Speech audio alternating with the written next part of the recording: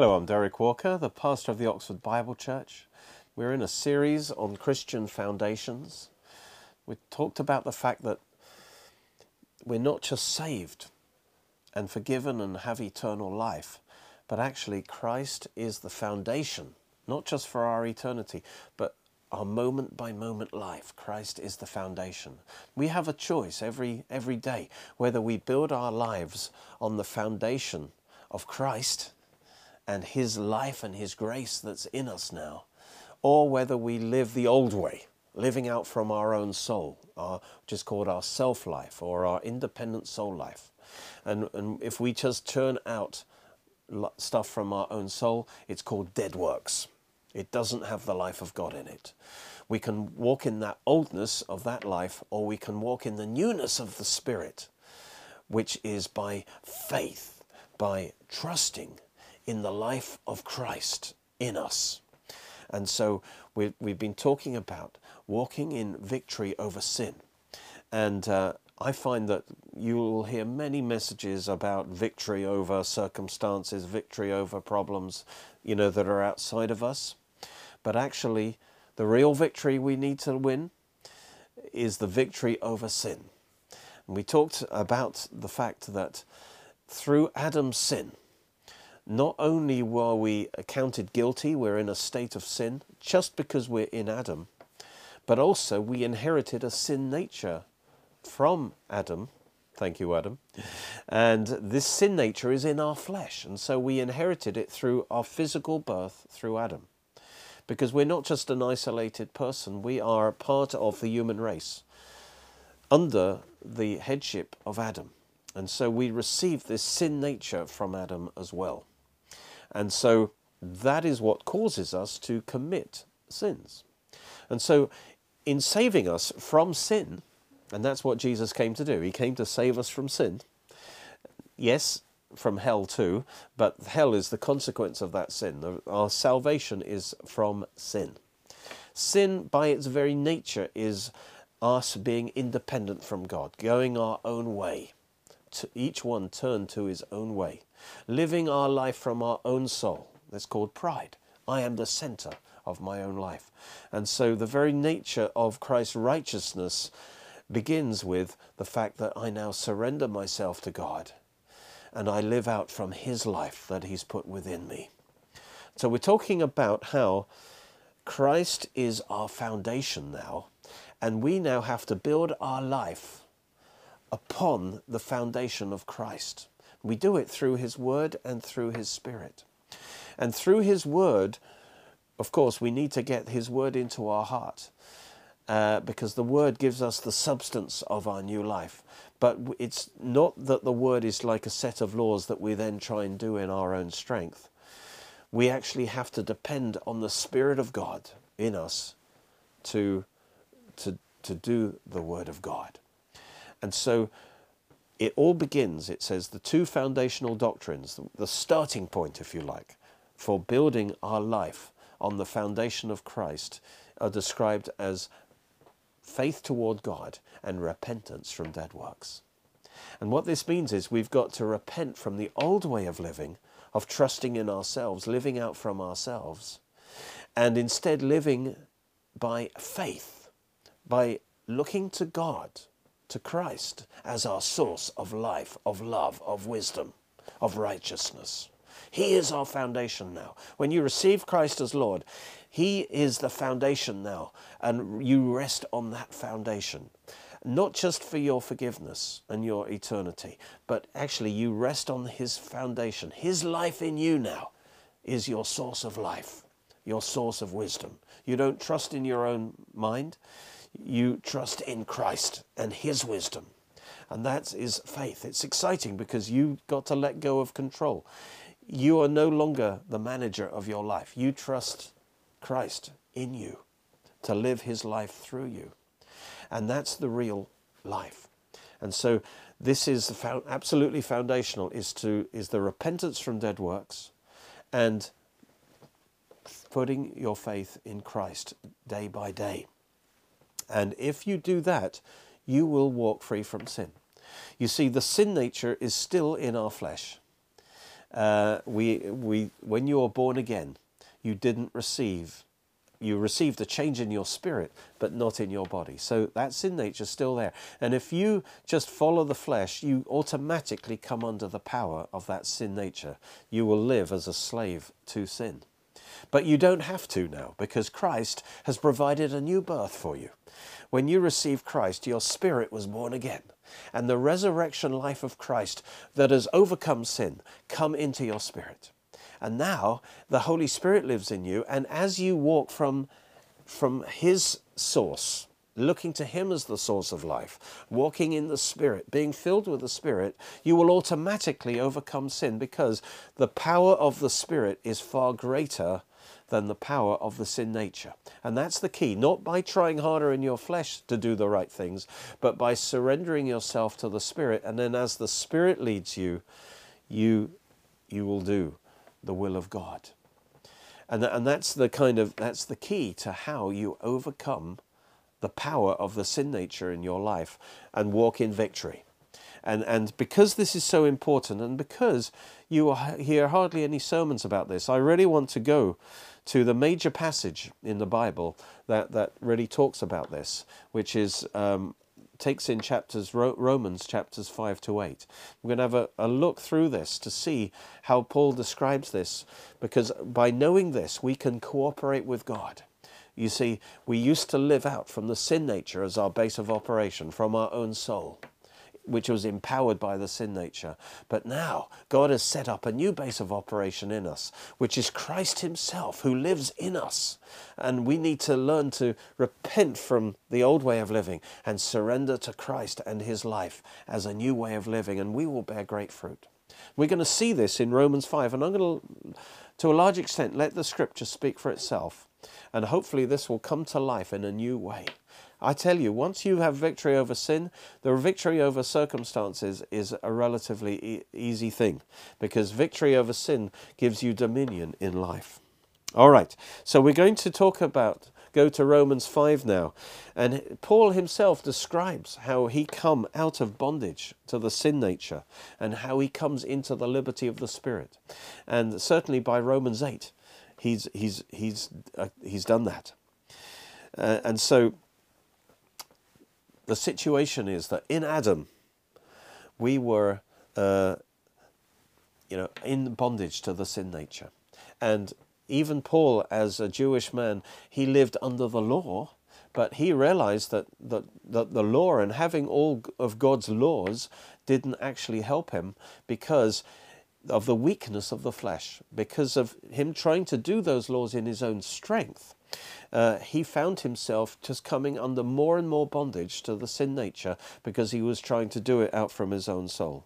And so he describes how what God did was put us into Christ, so that we're now standing on righteous ground. We are righteous in Christ. There is no condemnation in Christ. And through the new birth, we have access to the power of the Holy Spirit. And by living and surrendering to the grace of God from the Spirit, Paul discovered he could walk in victory above sin. And so we'll see how he learned to live under grace by submitting to God's grace and learning a whole new way of living. So we're going to start in Romans 5:17 to kind of set the scene for this. And this kind of gives the legal foundation for this. He says, if by one man's offence, that's Adam's sin, death reigned through the one, much more those who receive abundance of grace and of the gift of righteousness will reign in life through the one, Jesus Christ. Praise God. So notice, the key is, just as in Adam we came under the power of sin and death, yet if we will receive God's free gift of righteousness, we now have access to the grace of God. And as a result, we will reign in life. Therefore, as through one man's offence judgment came to all men, resulting in condemnation, even so through one man's righteous act. Really, it was his whole life, but then he offered that righteousness up on the cross. And as a result, the free gift of righteousness came to all men, resulting in justification. justification of life. In other words, once you're made righteous with God, you now have access to the life of God. And it already was released in your spirit. And that life is now available for your soul and your heart and even your body. For as by one man's disobedience many were made sinners, also by one man's obedience many will be made righteous. And you're made righteous in two ways. The imputed righteousness of Christ is put to your account, but also the righteousness of Christ is imparted to your spirit, and from your spirit can now take over your whole life. And then he says, moreover, the law entered that the offence might abound. And so he says, God revealed his law, but actually that just magnified sin, because the law revealed sin, and the law actually, the harder you try and keep the law in your own strength, the more you come under the power of the sin nature. But where sin abounded, he says, grace abounded much more. God's remedy is more powerful than the sin problem. So that as sin reigned in death, even so grace might reign through righteousness to eternal life through Jesus Christ our Lord. The sin nature reigned, resulting in death. But God's answer is his grace, which is his operational power in us, flowing out of our spirit. Grace is going to reign now through righteousness. Notice, you need the foundation of righteousness, the righteousness of Christ, and that gives you access to that grace which will cause you to reign in life over the sin nature and over your circumstances. And now we move into Romans 6 verse 1. What shall we say then? Shall we continue to sin? Continue in sin under the sin nature that grace may abound? Certainly not. How shall we who died to sin live any longer in it? And so he's dealing with a misunderstanding here. He is saying that our sin somehow encourages God's grace. And that, of course, wasn't what Paul meant. But he's saying that shall we continue in sin that grace may more abound? And it's like, well, the more I sin, then God is more and more merciful to me. No, he's saying that is nonsense, because that is confusing grace and mercy. Mercy is when God forgives you your sins, but grace is God's operational power in you to walk free from sin. And so grace, you have to submit to grace. It says we are under grace. God has provided grace, but you have to submit to grace for it to work through you. And so if you submit to the sin nature, you're automatically out of grace. You're not under grace. So it's nonsense to say, well, the more I sin, the more I avail myself of God's grace. That's nonsense. Certainly not, he says. How shall we who died to sin live any longer in it? And this is a challenging statement, because if we're honest, we haven't died to sin, in the sense that my body hasn't died to sin, and my mind hasn't died to sin. I'm still can be tempted by various sins. So in what sense have I died to sin? And what he's talking about is our spirit, as he's going to go on to explain. Our spirit, the real us, has died to sin.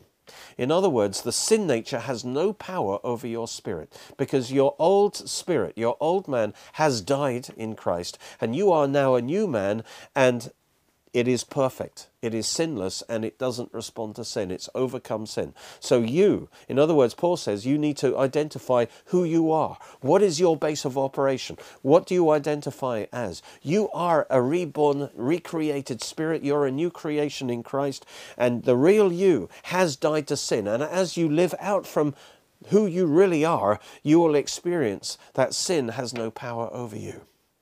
But if you live in the flesh, you'll find that sin certainly does have power over you. So it's all about where you live out from. What is the foundation from which you're living your life?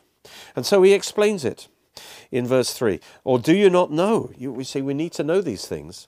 That as many of us that were baptized into Christ Jesus were baptized into his death. So now he's talking about the baptism into Christ, which is one of the foundational doctrines, which basically says that when you believed in Christ as your Lord, you were taken out of Adam and you were baptized into Christ. And the moment you were put into Christ, everything that Jesus did for you on the cross was applied to you Praise God. And that's when you were born again. And now he describes what happened in you when you were born again. You were baptized into his death. And to be baptized means total identification. And so Christ, as your representative head, he died, but you were joined to him in his death. So you died with Christ. He was buried. You were buried with Christ. And when he rose, you were raised with Christ. And all that happened in your spirit, in the real inner man that you are. So he says, when you were baptized into Christ, you were baptized into his death. And so he took you into the death so that brought your old man, your old spirit, to an end. Praise God. You were baptized into his death. Therefore, we were buried with him through baptism into death. Not only did you die with Christ, you were buried with Christ. Just as Christ was raised from the dead by the glory of the Father, even so we also might walk in newness of life. For if we have been united together in the likeness of his death, certainly we shall also be his resurrection. In other words, what he's saying is, through union, through baptism into Christ, which happened at the moment of the new birth, your old man died with Christ, you were buried with Christ, and now your spirit is risen with Christ, which means your spirit consists of the resurrection power of Jesus Christ. Hallelujah. Which has automatically overcome sin. He says, knowing this, that our old man, that's your old spirit man, was crucified with Christ. Hallelujah. That the body of sin might be done away with. Now, this is a key verse that most preachers, I'm sorry to say, get wrong. They assume that the old man is the same as the body of sin. That is absolutely not the case. The old man is your old spirit man. The body of sin is a reference to the sin nature which is in your body. And so what he's saying is your body was crucified, your old man was crucified with him, that the body of sin, now the body of sin is still present, but this word here might be done away with. It is not translated ideally. This is the word for neutralized or destroyed. It isn't actually means it ceases to exist. It means it's neutralized. Its power over you has been broken. All right? Because you now have a new spirit, that body of sin, that sin nature, no longer has dominion over you, because your spirit, the real you, is resurrected above that. That's what it's saying. The sin nature now is still there, but it no longer has dominion over you. That we should no longer be slaves of sin. See, the body of sin is talking about the sin nature, that we should be no longer slaves of sin. So although the sin nature is still there, we are no longer slaves of sin, because now we are a new creation in Christ, in our spirit. For he who has died, that's our spirit, has been freed from sin. Your spirit is freed from the sin nature.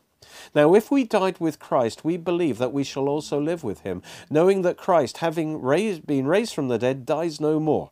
Death no longer has dominion over him. For the death he died to sin once and for all, but the life he lives to God. When Christ took sin on himself and then victoriously overcame sin, that is the power of his resurrection life. When God raised him from the dead, he has total victory over sin, and death no longer has dominion over him. And that same resurrection life of Christ is what you have on the inside of you in your spirit. That's why he says, verse 11, likewise you also reckon yourself. He says, count this as a fact. It's an accountancy term. It says, that's the fact. You've got £20,000 in your bank account. Hallelujah. You can reckon on that. That's what it means. This is really true. Reckon yourself to be dead indeed to sin. Your spirit is dead to sin. You have a firm foundation on the inside of you. If you'll just live out from your spirit, you'll discover the reality of this. You are dead to sin and alive to God in Christ Jesus our Lord. In other words, your reborn spirit is alive to God. It's connected to God's grace, connected to God's life. And the more you draw upon that life, you'll discover the reality of it. Therefore, do not let sin reign in your mortal body. Notice, you still have a mortal body. Why is it mortal? Because of the sin nature that's in it. Notice the sin nature has not gone away, but now you don't have to obey it. It says, do not let sin reign in your mortal body. Before you had no choice, but now. And what does it mean to let sin reign? It says that you should obey it in its lusts. So the sin nature through lust causes you to obey it. And you don't have to, because now you've discovered a new way of living. Do not present your members, the members of your body, as instruments of unrighteousness to sin, but present yourselves to God as being alive from the dead, and your members as instruments of righteousness to God. So you are your spirit. You present yourself to God and your soul to God, and the members of your body you present as instruments to do God's will. In other words, what you have to do now is surrender. To live in the reality of it, you have to surrender yourself to God and your body as a living sacrifice to God.